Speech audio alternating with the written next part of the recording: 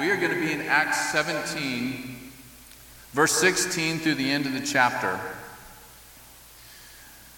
This is probably, I've said this before, probably my favorite passage in Acts, one of them at least. In fact, last night, actually beginning yesterday afternoon, I had to rework the whole structure of my sermon. It was one of those weekends. I wanted to put so much stuff in here, and it was like hitting a wall, and so I reworked it. But I love this passage. In the flow of the early church's history, as Luke's recounted it for us, it's a fascinating passage to me. Because on the one hand, you have mighty Athens. Even though in Paul's time it was not as mighty as it once was, it's still today recognized as a byword of sophistication, of thinkers, of culture, of sculpture. And so you have mighty Athens, and then you have Paul. And Paul walks right into this mighty Athens and just boldly declares the gospel. But the way he does it is really what fascinates me, and that's what we're going to look at today. And I hope to pull out some truths for you guys this morning of how we also can learn from Paul to engage the culture. We have much in our armory, so to speak, that we can use. During the height of its prominence, Athens was the leading center of culture and philosophy in the 500 and 400s BC, 5th and 4th centuries BC. In case you didn't know, Athens was the birthplace of democracy. And obviously that's influenced the world. It's changed the world. It was in Athens that democracy in some form or another was birthed, largely through thinkers like Plato and his work, The Republic, if you've ever read that, as well as others. It was leaders in culture, philosophy, sculpture, literature, rhetoric, oratory. In fact, concerning philosophy and some of the thinkers, it was the native home of Socrates and Plato. It also became the adopted home of men such as Aristotle, Epicurus, and Zeno, all men who have influenced the world. It was, in fact, because of those men and their influence, even on the church, that I myself wanted to study philosophy and how these ideas that they put forward influenced the church. Many of the early church fathers, for instance, thought that Plato was a Christian. Many accused him of plagiarizing the Old Testament because some of his writings were closely resembling to doctrines they'd find in the Old Testament. That's not true. He didn't plagiarize, but it does show us a truth that these men were very in tune with the investigation of nature, and truths that they drew out of that reflected truths that are also revealed in Scripture, and that's what we're going to talk about today. Now, obviously, there's limits to that when you don't have God's special revelation to also clarify things for you, but nonetheless, they came to some conclusions that made early church fathers think that Plato at least could have been a believer. I don't believe that. Nonetheless, let's read our passage.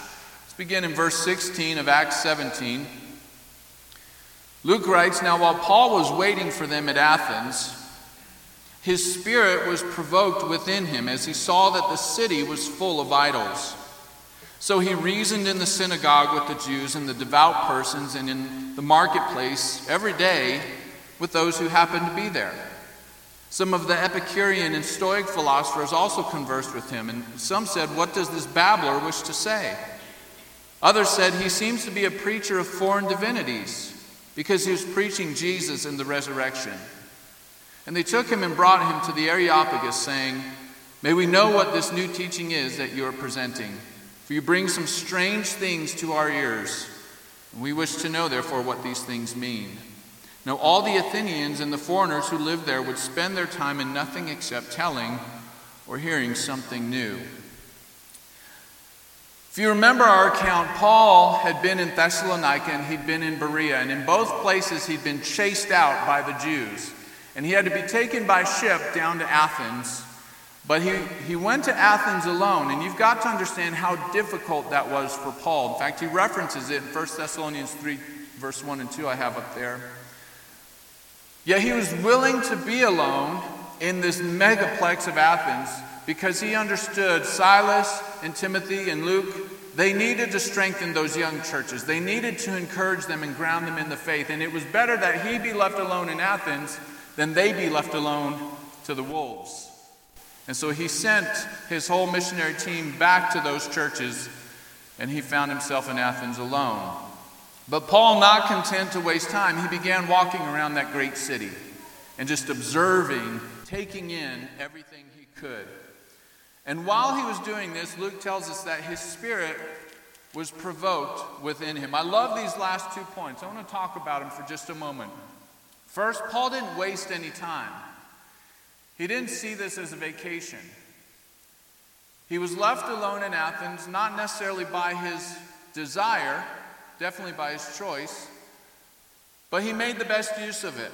He traveled around, he walked around that great city of learning and culture. He took it in, he observed, he watched, he began to find points that he could begin to talk to them with.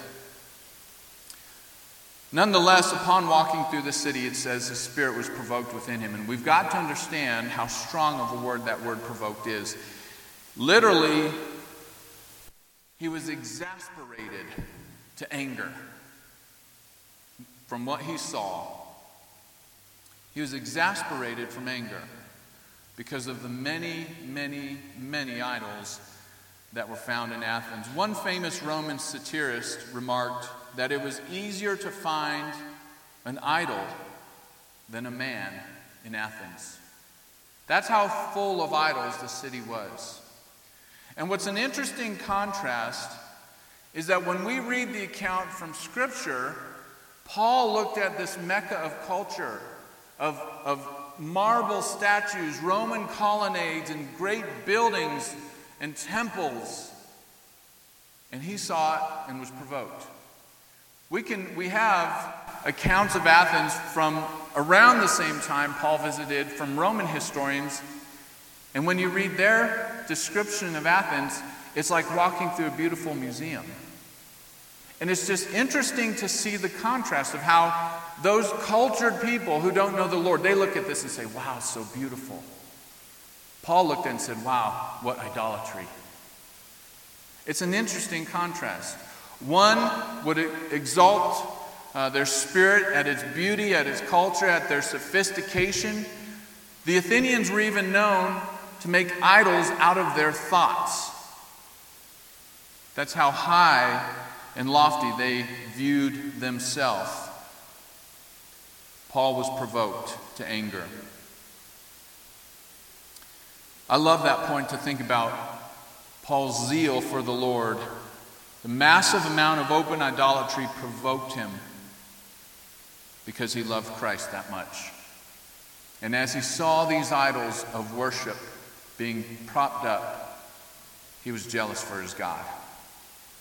But notice that he doesn't take his anger out on the people. He reasons with them. His spirit became provoked within him because the city was full of idols. So Luke says, so he reasoned in the synagogue with the Jews.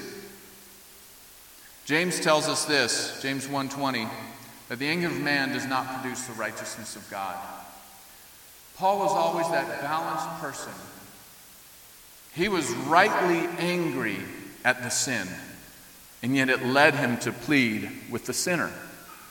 He didn't let his anger spill over and cause injury to that person so as to chase them away from his God. No, he pled with them, he reasoned with them, he presented his arguments for God to them to win them over. That's the balance that we need as a church. Very often in my own life I've seen this lacking, and I've seen it lacking in churches, but this is a perfect model of how I want us to be, how I want to be as a believer, as a pastor ministering to people. Because as a pastor, I can err in not getting angry at sin. Scripture says God's angry at sinners every day, Psalm 5. But what's he do about it? He pleads with them to come to him, to be cleansed, to be forgiven, to be restored. Because sin destroys his perfect creation and it mars his image. We should be angry at sin, and it should motivate us to something. It should provoke us to something. It should provoke us to go to Him and plead. So I wish that we as a church would show more anger than we do towards sin. Unfortunately, what happens is sin has a tendency to kind of creep slowly into our lives until we just kind of get used to it. I wonder how provoked Paul would be if he were to walk around our culture today. What a shock would overcome him at some of the displays he sees. When you can't even turn on your TV and watch a commercial for a stick of gum without seeing a half-nude woman. What kind of anger would overcome him? Sin destroys people, and it destroys families, and it exalts the creature above the Creator. Yet, we're continually told, go to them. Plead with them. In fact, Paul would also say that it's the kindness of God that brings men to repentance. It's the kindness of God that brings men to repentance. That's what we see Paul doing here. So as he was provoked, he went, as was his habit, we've seen over and over, to the synagogue first, where the Jews were and the God-fearing Greeks, devout persons. But he didn't stay in the synagogue. It's interesting, right? Because we as a church tend to do that. We'll come to the church and we'll invite people to the church and we'll reason with them there. But what else did Paul do? He went to the marketplace every day also. That's where they were, so that's where he went. There's always a twofold ministry in Scripture. There's the ministry where we do invite people, join us, come. But there's the ministry of, let's go to them. Again, we see Paul perfectly in balance. He went to the marketplace every day with those who happened to be there. So Jews, God-fearing Greeks, the Epicureans we're going to look at here, and the Stoics, anyone who would listen, Paul would engage with. Didn't matter. I love that. Who were these Epicurean and Stoic philosophers? These were the dominant philosophies at this time in Athens. And so it's interesting to look at it. There's some similarities you can obviously pick up between then and now. Epicureans were materialists. They believed that all matter was eternal, and if there were any so-called gods, these gods remained uninvolved with human matters. We would call those deists today. That perhaps there is a God, but he's completely separated and uninterested in the affairs of people. That's a modern-day deist. The Epicureans also taught that the people's highest goal should be the pursuit of pleasure. And it's not just sexual pleasure they pursued, whatever kind of pleasure. If your pleasure was in power, in money, in possessions, whatever it was, your goal as a person should be pursuing that. There was also no eternal life and no judgment. Now that's a convenient worldview, isn't it? Very convenient worldview. By the way, that is a God of our own making, is it not?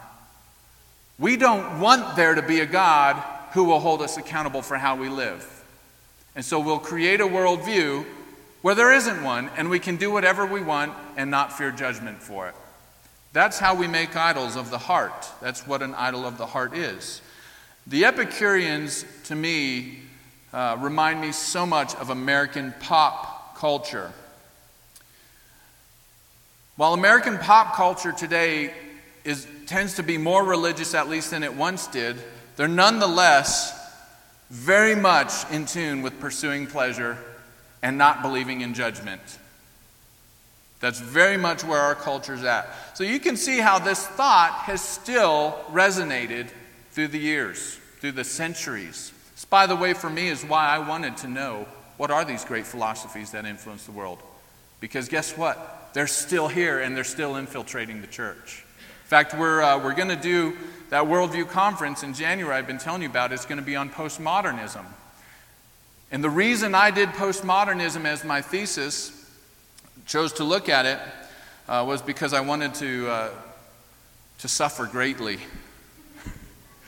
I've actually thought, I don't know what's worse, that I did my thesis on postmodernism or that I chose to do my thesis on postmodernism. I don't know which is greater punishment. But It led me to see this thinking is infiltrating the church today. And we don't recognize it. We don't see it. We don't know what it is. Yet we blindly accept it. We operate by its principles. We make decisions through these philosophies, and we don't have any clue the origin or influence that it's had throughout the ages. Same thing here.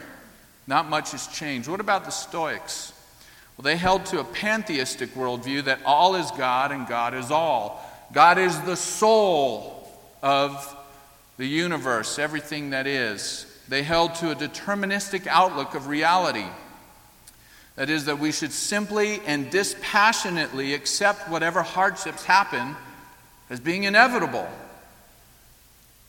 This has influenced religious systems, even in Christianity. There are some very hardcore Reformed thinkers who hold to a deterministic view of God's sovereignty. That whatever happens is God's will. Well, guess what? The Muslims have the same view of God's sovereignty as that. Everything that happens is Allah's will.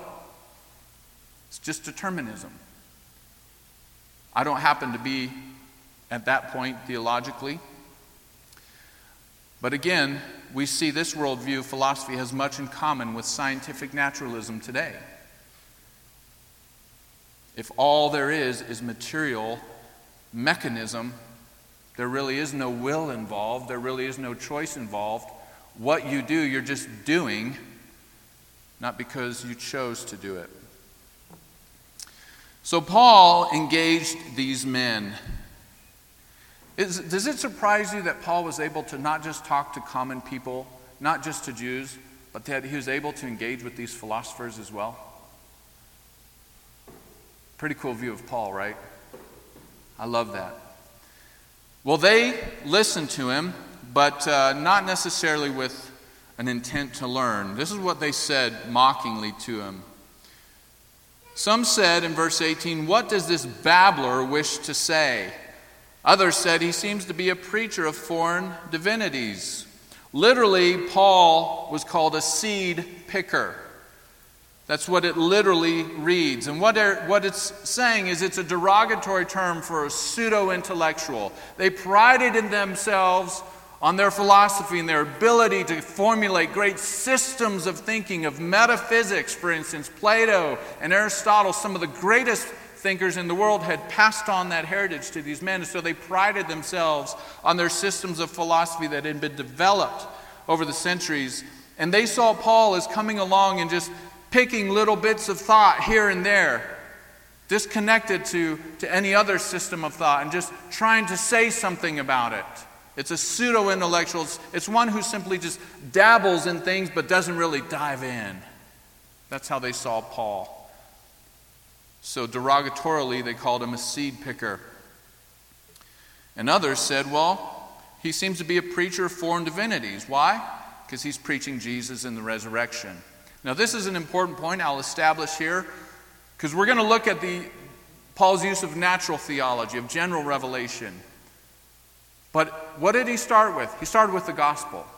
That's what men need to know. When they didn't respond to that, he met them where they were at. So, because of Paul's preaching, and it piqued their interest, verse 19 says, they took him and brought him to the Areopagus, saying, "May we know what this new teaching is that you're presenting." Maybe your Bibles render it Mars Hill. Ares was the Greek god of war, also named Mars.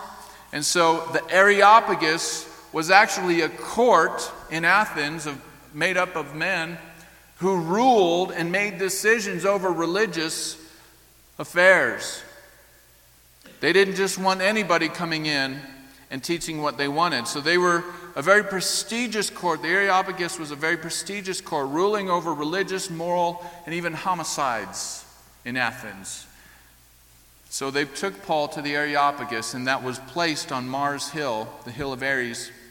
And what's awesome about this, it's still there today. It overlooks the great city of Athens and its schools and its beams, and Paul would have had all that in view as he preached the gospel to them. Pretty cool, especially when we get into what he says. So they take him to the Areopagus, wanting to know what this new teaching was. Now, Luke clarifies for us, verse 20 and 21, it's not that they're simply interested in believing the gospel, they just delighted in knowledge. And this was new, so they wanted to know it. It's very different than someone who wants to know because, man, I need what you're saying. Right? It wasn't a knowledge that they wanted to become disciples of Christ. They just loved knowledge for knowledge's sake. Verse 20 says, you bring some strange things to our ears, and we wish to know, therefore, what these things mean. What a commentary, verse 21. All the Athenians and foreigners who lived there would spend their time in nothing except telling and hearing something new. Now, I don't know about you. I love learning. I want to be a learner. It's a motivation of mine. I don't want to be stagnant in learning. I always want to push myself. But there can always come a point in our life where you're gaining knowledge just for knowledge's sake. And that's never healthy. Why are we pursuing knowledge? In this case, it can become a hindrance to the gospel and growing in Christ. I don't ever want to get there, but I do want to remain a learner. Paul would say it this way, let your philosophy, let your knowledge be according to Christ. Grow in that, and you'll always bear fruit. As he said in Colossians, for in Christ are all the riches of the knowledge of God, and it's a delight to the soul to gain it. So here's Paul's defense to the Areopagus, to the court, as he stood there on the hill of Ares. Verse 22, Paul, standing in the midst of the Areopagus, said, men of Athens, I perceive that in every way you are very religious, for as I passed along and observed the objects of your worship, I found also an altar with this inscription, to the unknown God. What therefore you worship is unknown, this I proclaim to you. So Paul acknowledges the religious pluralism and dedication of the Athenians. Some have suggested that he's kind of pointing out their vanity. I don't think that's what he's doing. I think he's humbly meeting them where they're at. Say, yeah, you're very zealous. I can tell you're very zealous for religious worship. I even found an altar with the inscription to the unknown God on it. And he uses that as his starting point. I love this. Here the inscription that Paul quotes is in the singular, and I want to talk about this a little bit. There's an interesting point for us to consider. Archaeological discoveries have found other inscriptions mentioned in Athens and elsewhere that are found in the plural. In other words, to the unknown gods. They've never found an inscription in the singular like is quoted here, to the unknown God. This has led some scholars, in fact a teacher of mine is the first one who brought this up. It's led some scholars to wonder if what Paul found was something that Plato himself had talked about.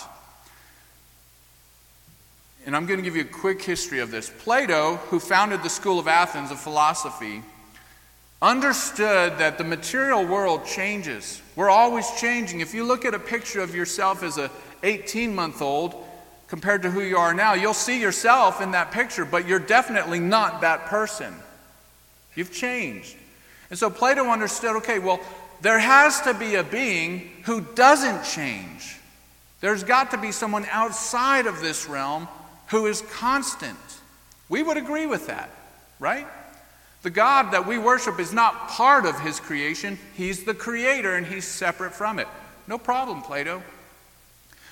But because of that, because this realm that we exist in is always changing and we're always changing and we're limited in how much we can know, he believed that this being, whom he called the demiurge, was beyond knowing, that we could never know him. And so some scholars think that that's what this inscription is talking about, to the unknowable God. And if that's the case, how cool that Paul picked up on it and said, hey, he is beyond our grasp, but he's revealed himself to us. And I'm about to tell you about him. How cool is that? I don't, unfortunately, think that's the likely interpretation. It is an interesting one. I think Paul's actually picking up on, hey, they've got so many idols, they actually made inscriptions and idols to cover their bases because of their ignorance. We don't want to leave any God out. So to the unknown God as well, which also is a very powerful inroad and meeting starting point for Paul. He starts with their ignorance, and he builds the case for the God they did not know. Interesting thought nonetheless. I think it's worthy of consideration. It certainly doesn't violate the Scripture, and it certainly doesn't violate Athens and what they would have understood. Plato being the founder of that great philosophical tradition in Athens, they would have known all about that. Nonetheless, Paul in his defense is going to focus on 4 aspects to consider. God as creator, God as provider, God as ruler, and God as judge. And what's interesting is all 4 of these points, all 3 except for the last one, are truths about God that he appeals to nature to establish. In other words, people can have a knowledge of God as creator simply by studying nature. They can have a knowledge of God as provider simply by studying nature. And they can have a view of God as ruler simply by studying nature. Let's consider this. First, God as creator, verse 24. He says, "What therefore you worship is unknown, this I proclaim to you." And just as the biblical text starts with creation, so does Paul. The God who made the world and everything in it, being Lord of heaven and earth, does not live in temples made by man. Go back to Acts 14 real quick with me. I'd mentioned this when we studied Lystra, and I told you then I was going to develop this a little more, but I want to remind you of what Paul said at Lystra and remind you of who Lystra was. Lystra, remember, had no synagogue of Jewish presence there. It was just largely Greek influence. It was in Lystra that Paul and Barnabas were nearly worshipped as Zeus and Hermes, if you remember that. But in Acts 14, verse 15, here's what Paul said to the men at Lystra. He says, "Men, why are you doing these things? We also are men of like nature with you, and we bring you good news. That you should turn from these vain things to a living God, who made the heaven and the earth and the sea and all that is in them. In past generations he allowed all the nations to walk in their own ways, yet he did not leave himself without witness." Now what's his witness? "He did good by giving you rain from heaven and fruitful seasons, satisfying your hearts with food and gladness." It's the same argument he's developing with the men at Athens. It's a direct challenge, by the way, to the worldview of the Epicureans and the Stoics. Epicureans were materialists. Materialism always existed. The material realm always existed. He's eternal. Paul's saying, no, God began it. But it was also different than the Stoic view of determinism. No, God has a will in it, and he's guiding. So we must clearly begin to articulate the Christian worldview with creation. Did you know that the first 11 chapters of the book of Genesis have some of the most important teachings of Christianity? Guess which 11 chapters of the Bible are most contested?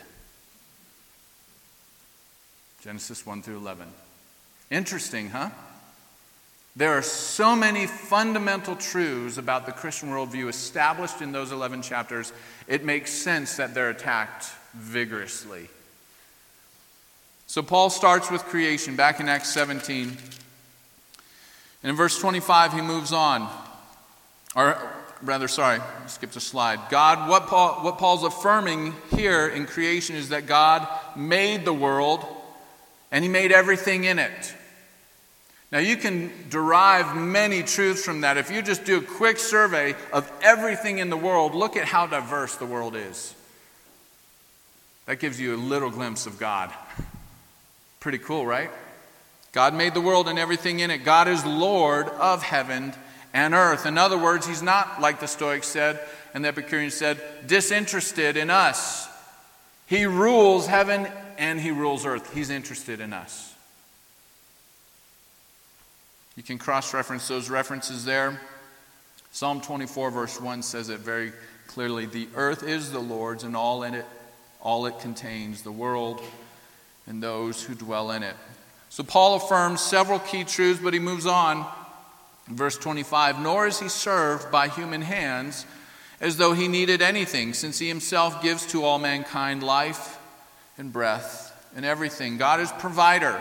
He's not served by human hands as though he needed something. In other words, he doesn't need our worship. He doesn't need our carvings. He doesn't need our temples. No, he created all these things. He doesn't need any of that. On the contrary, he himself gives to all life, breath, and everything. That's a very large, encompassing statement. Everything we have is contingent upon him giving it. By the way, that's one of the arguments, philosophical arguments for the existence of God, is the argument from contingency. Every single one of us is contingent for our existence upon our parents, and they upon their parents, and they upon their... Well, you can't have an infinite regress. At some point, there had to be a first one. We call that God. So it's the argument from contingency. God has provided. It also speaks of his goodness. He provides for his creation. Even these men in Athens who prop up Zeus and worship an idol, what's he still do? He gives, he gives, he gives. He holds their life in his hand. He gives them breath. He gives them all things. C.S. Lewis, famous atheist converted to Christ, would talk about what led him to faith was the argument that he'd always held to as an atheist based on the existence of evil. God couldn't exist. God wouldn't allow evil things to happen if he's good. But he started to realize, how can I even have an idea of evil if there isn't some good standard by which I'm comparing it to? And if evil is a universal evil, in other words, if I go to Bangladesh or Germany or wherever, and anywhere I go, things are evil, murder's wrong, rape is wrong, anywhere I go, those things are universally evil, then there's got to be a universal good. So he came to develop what's called the moral argument for God. There is a moral, universal moral law. Well, every law has a lawgiver. If there is a universal moral law, then there's a universal moral lawgiver. And C.S. Lewis, through reasoning in that way, abandoned his atheism and eventually would come to faith in Christ based on his goodness. Paul also highlights, though, God as ruler. In verse 26 through 29, he made from one man every nation of mankind to live on all the face of the earth, having determined allotted periods and the boundaries of their dwelling place, that they should seek God in the hope that they might feel their way toward him and find him.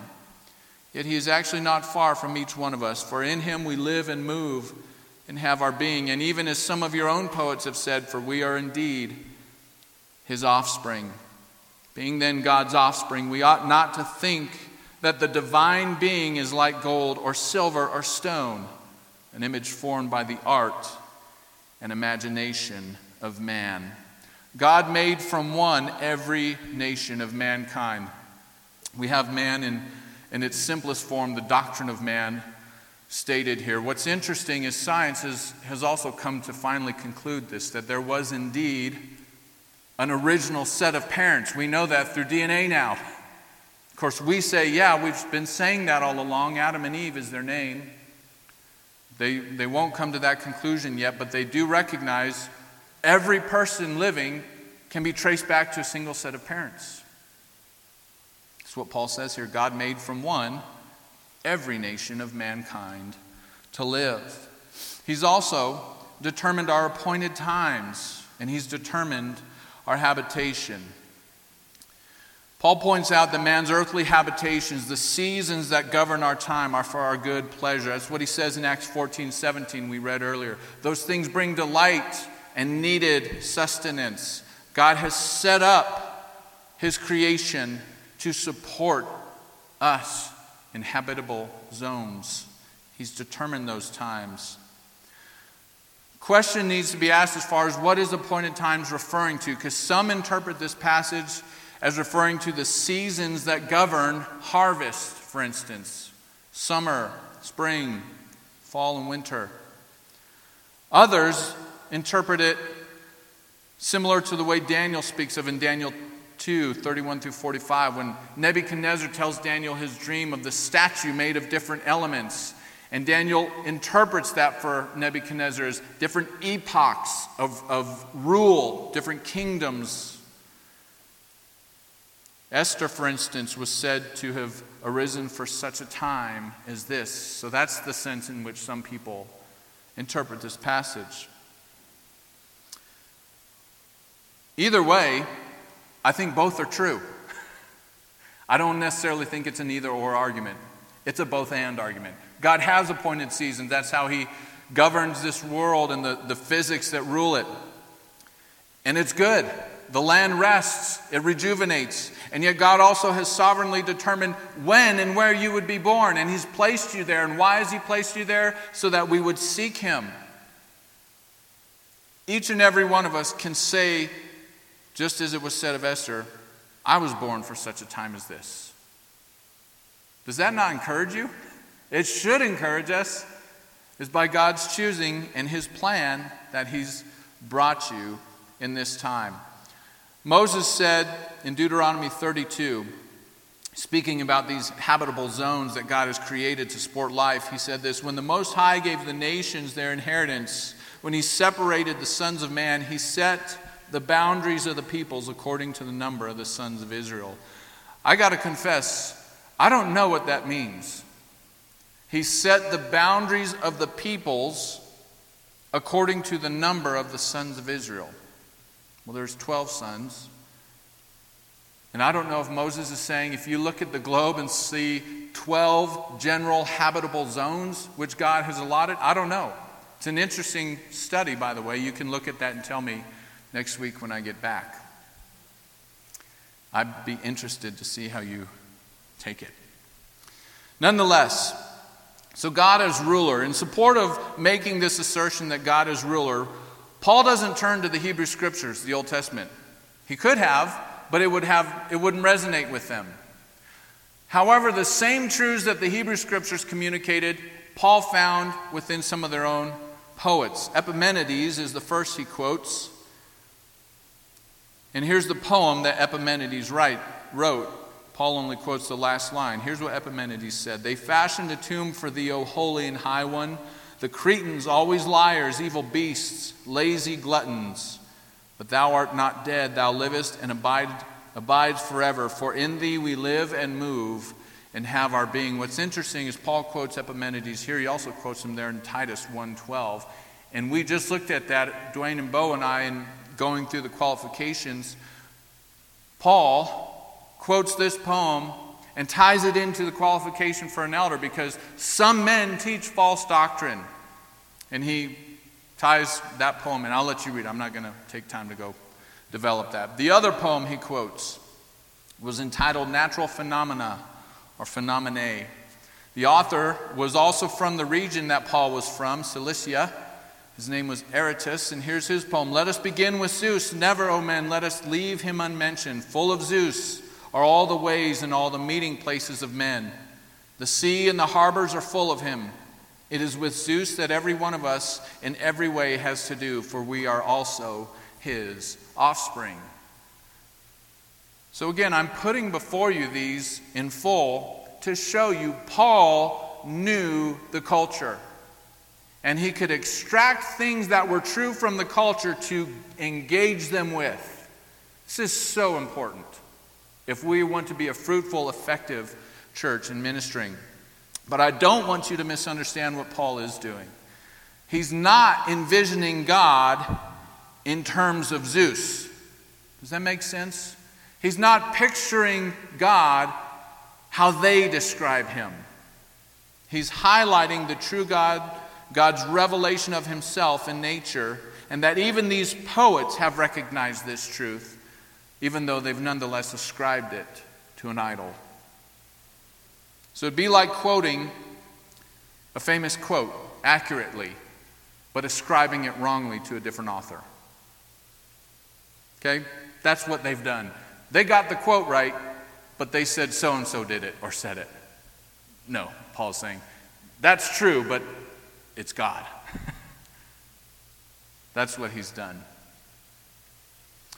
And lastly, he depicts God as judge, verse 29 through 31. It's picked up in verse 30, though, since we read 29. The times of ignorance God overlooked, but now he commands all peoples everywhere to repent, because he has fixed a day on which he will judge the world in righteousness by a man whom he has appointed, and of this he has given assurance to all by raising him from the dead. Here's Paul's twist of irony. I love this. Remember, Paul was called the seed picker, right? There's a derogatory slam on him. Very gently, he turns that charge on his listeners. He says, God commands all people everywhere to repent. Why? Because you're ignorant. You're the ones who are picking little thoughts here and there. He just quoted two poets. Yeah, you saw that rightly, but man, you missed it. They're the seed pickers. And Paul has very gently turned it on them and brought them to the truth. You see as in a mirror dimly. Let me illuminate it for you.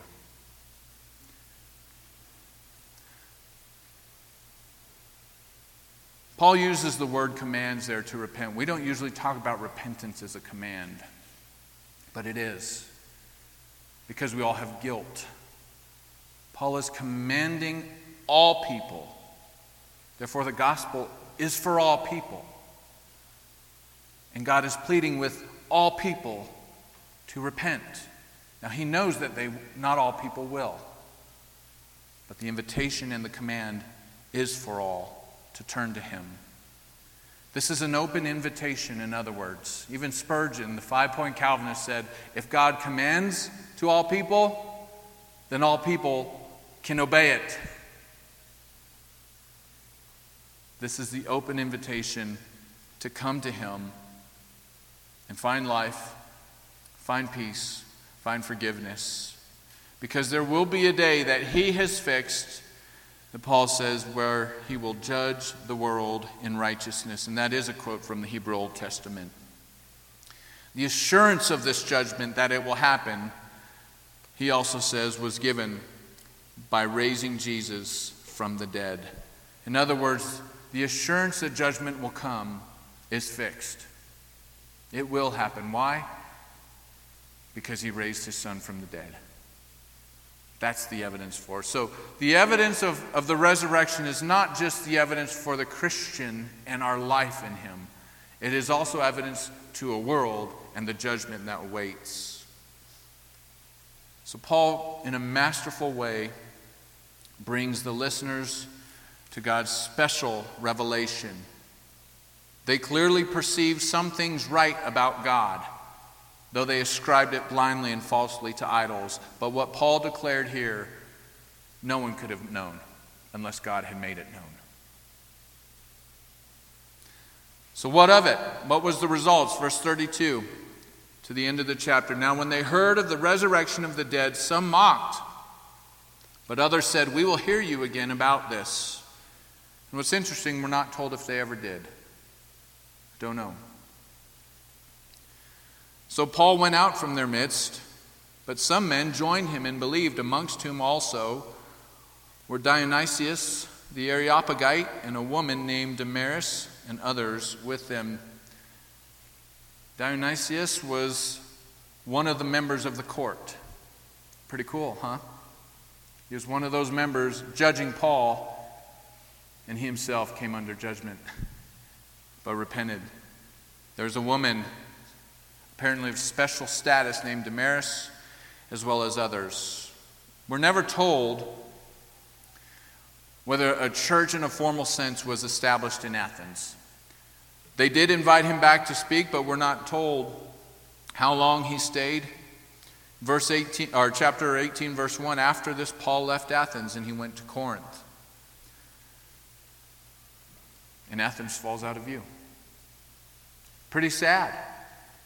But there was fruit nonetheless picked from there. So the question that I have is, was Paul's approach in addressing these men to be blamed for the lack of overwhelming response that we're accustomed to seeing? We're used to seeing multitudes come to faith. And it didn't happen in Athens. So is it Paul's approach to be blamed? Some have said yes. That's why I bring it up. Paul should have just stuck with the scriptures, is the cry. I don't believe that's the case. I believe rather that the lack of response from the Athenians shows how deeply and deadly idolatry is to our hearts, and what a barrier and hindrance it becomes to coming to faith in the true God. I think that's the reason, not Paul's approach. So I want to end our time talking about this approach, what we call today natural theology or general revelation. Because there's a division in the church today, and it's a serious division, and it's causing, in my opinion, the church to lose a voice with the culture and an opportunity that's great. So what about appeals to nature? Is it valid? Is it okay to appeal to anything outside of the Bible as true? As Christian, is it authoritative to do that?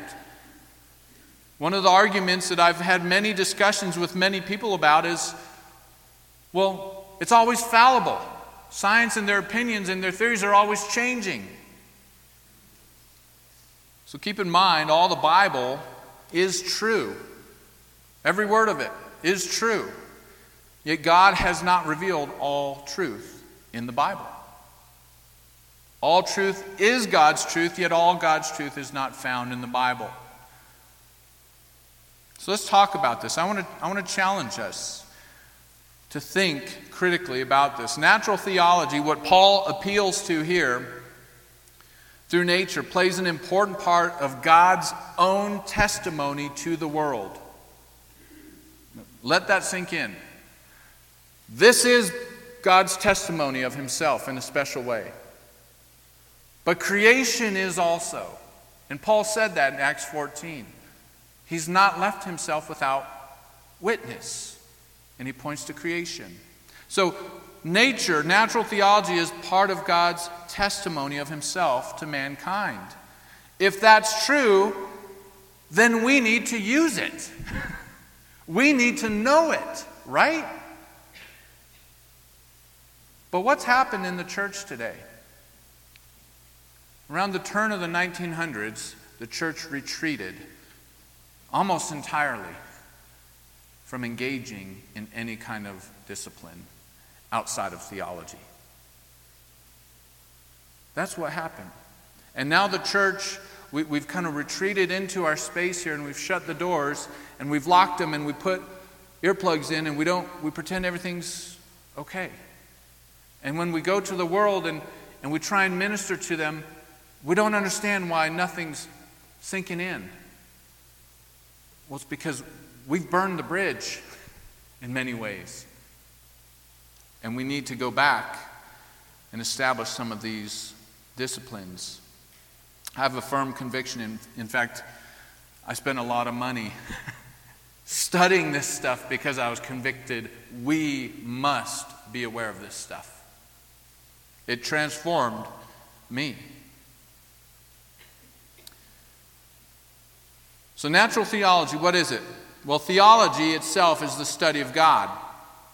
Natural theology is the study of what one can know of God from the study of nature.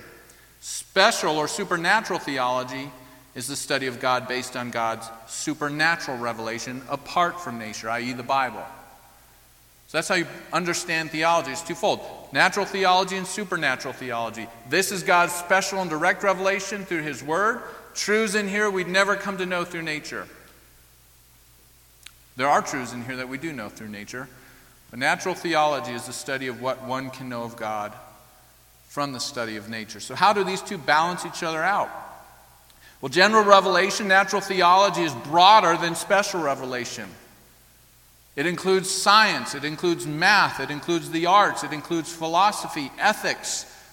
For instance, the Bible, you're not going to learn how to do algebra.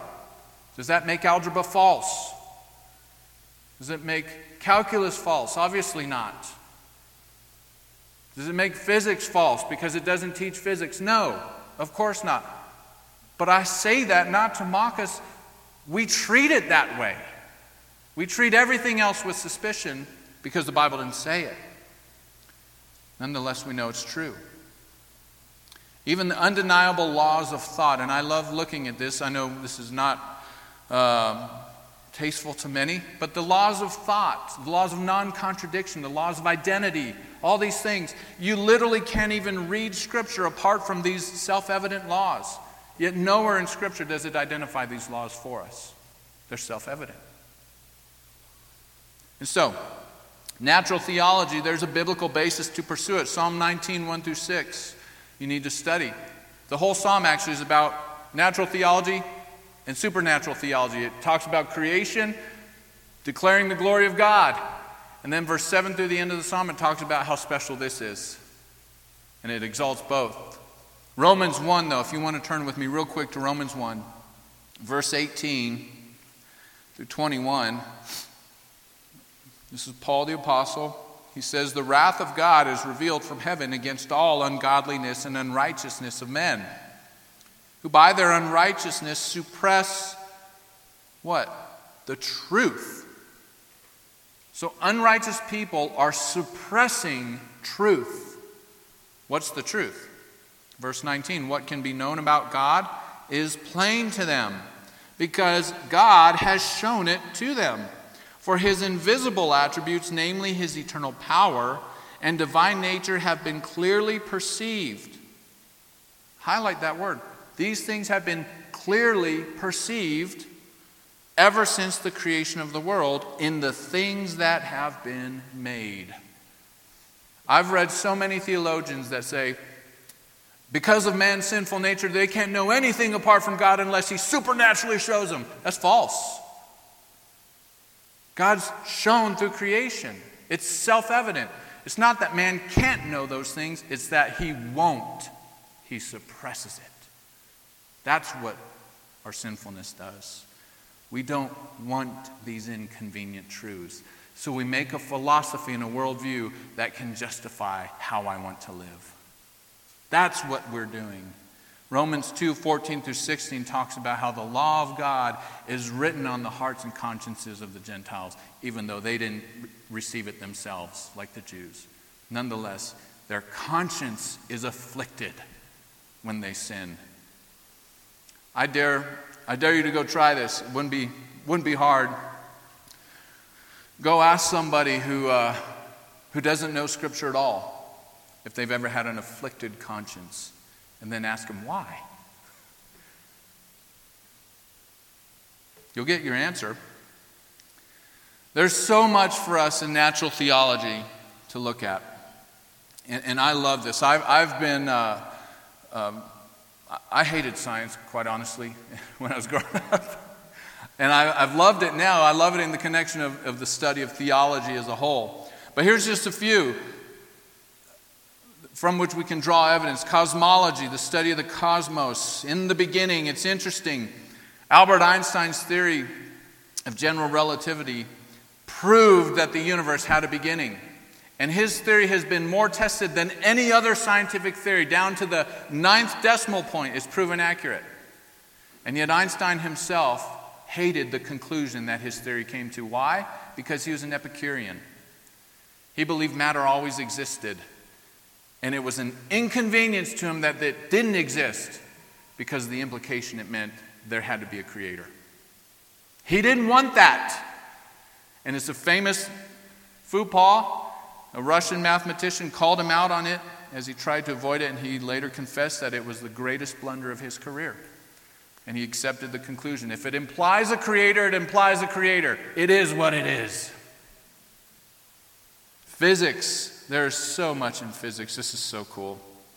I'll give you one example how, the laws that God has sovereignly chosen to run our entire universe can be written very simply on a single sheet of paper. Did you know that? In very simple formulas. But how fine-tuned these laws of physics are. Let me give you an example. Gravity. We all know what gravity is. If gravity were any less or weak, we couldn't exist. Let me show you how finely tuned gravity is to allow life in our universe to exist. It's fine-tuned to the tune of 1 part, now follow me, in 100 million, billion, billion, billion, billion, billion. That's pretty cool. And did you know there's hundreds of fine-tuned things like this for life to exist? Physics. One of my professors he's a scientist, he goes all over the world speaking of creation and the evidence for it he's an astronomer, a physicist, and his team, he's got biochemists and everything else, but he spoke in our class of a conference in Japan where a group of 50 Japanese scientists who don't know the scriptures at all came to him after the conference and said, what you just described, we've been witnessing all over. But we had no answers for it. You've put it in a framework we see. Pretty cool. He took the evidence of science and took it straight here, and they said, yep, that's what we're seeing. Astronomy, location. I'm not going to talk about that, but study of astronomy has fascinated me. Biochemistry, molecular machines, I think this is probably the strongest case. Darwin himself said this: if it could be demonstrated that any complex organ existed which could not possibly have been formed by numerous successive slight modifications, then my theory would absolutely break down. Well, in Darwin's day, when he looked at the cell, you know what he saw? He saw a blob. That's all he could see. Since Darwin's day, what have we been able to do? We've been able to penetrate the cell, and guess what we found? We found an entire molecular city that even human invention can't get close to replicating. There are systems after systems after systems within the cell that could not have come about from slight modifications, numerous successive over time. Michael Behe wrote a book, and Michael Behe is not a Christian, but he wrote a book called Darwin's Black Box, where he challenges Darwinian evolution, macroevolution, from the sense that there are so many things within the body that are irreducibly complex, what he says. What that means is you think of a mousetrap. You take any one part of a mousetrap away, it doesn't work. It's how our body is. They're irreducibly complex. They need every part. And they don't work unless every part's there. The eye is one of the greatest examples. Biochemistry is a fruitful study for Christians. DNA, this is amazing. There's 6 feet of DNA coiled up inside of each one of your 100 trillion cells. Did you know that? 6 feet of DNA in every one of your 100 trillion cells. And there's information spelling out the building blocks of life. Who put the information there? A computer does not program itself. It takes information from an intelligent outside source. Other areas, history, art, archaeology. Did you know there's not been one archaeological discovery that's ever contradicted Scripture? Not one. Incredible. Rational proofs. Anthropology, the study of man, music, goes on and on. So when general and special revelation, when nature and Bible overlap, what do? God's revelation in His Word is without error. It's infallible. However, keep in mind, our interpretation of His Word is not without error. Same is true for general revelation. God's revelation in His world is infallible. Our interpretation of it is not. So when they overlap, do you give preference to one or the other? No. You test both. We've been talking about in our class on Tuesday night how to study the Bible. I've given our class an example of John Calvin, who's a great theologian. He interpreted some passages of the Old Testament that talks about God putting the world on pillars and on a foundation. He interpreted it literally because in his mind it made no sense that a ball of mass could float in space. It had to be supported by pillars, just like Isaiah says. We know that's false, right? How do we know it's false, though? Through science. I saw a story of a man who built a rocket himself because he was convinced out of Revelation chapter 7, and its reference to the 4 corners of the earth, that the earth was flat, and scientists are leading us astray. So he built a rocket to shoot himself up so he could take a look himself. How do we know that Revelation 7:1 is a figure of speech? Well, we can take a picture of the globe and show him.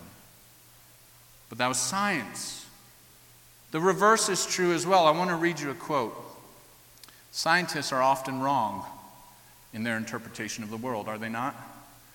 Here's a quote from a man named Robert Jastrow, who was an agnostic. He was not a Christian. And he headed up NASA. And I'll end with this.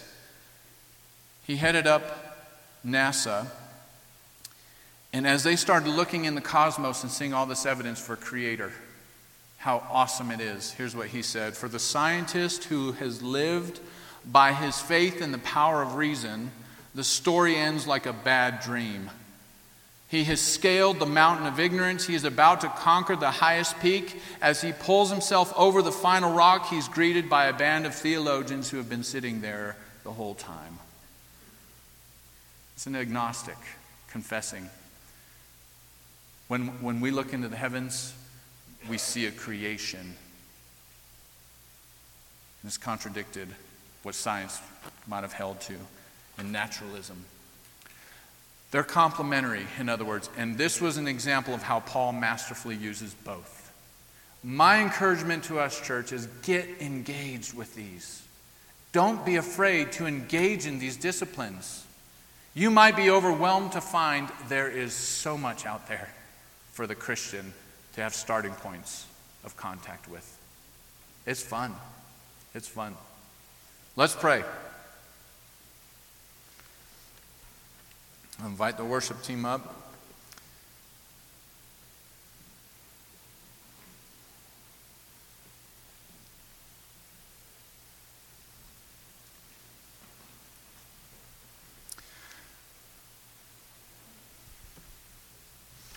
Father, we just want to thank you for this time we've had. Father, we want to thank you that you've not left yourself without a witness in every way. You've shown yourself, your power, your invisible attributes through the things you've made so that we are without excuse. And while natural theology and general revelation is not sufficient to save us, it is sufficient to condemn us because we are without excuse. And because of that, you also sent us the special revelation of your Son in the gospel. Because it is sufficient to save us, as Paul said in Romans 1. It is the power of God unto salvation. And so we find in Athens him using both natural theology and preaching the resurrection in Christ. Preaching the gospel to them. And that is such a powerful twofold punch. Yet, Father, he did it because he wanted people to come to know you. Father, give this church, equip this church in the same way. To be skilled in the Word, to be skilled in the disciplines outside of the Word. Because all things, as Psalm 19 says, speak of your glory. And it is awesome to perceive and behold. Give us zeal and give us passion for that, Lord. As we sing this last song, and we know this song, Lord, but it's just a good reminder of what this passage spoke of. How many views are out there. And yet we can know the truth. You've revealed the truth clearly to us of who you are. We pray in Jesus' name. Amen.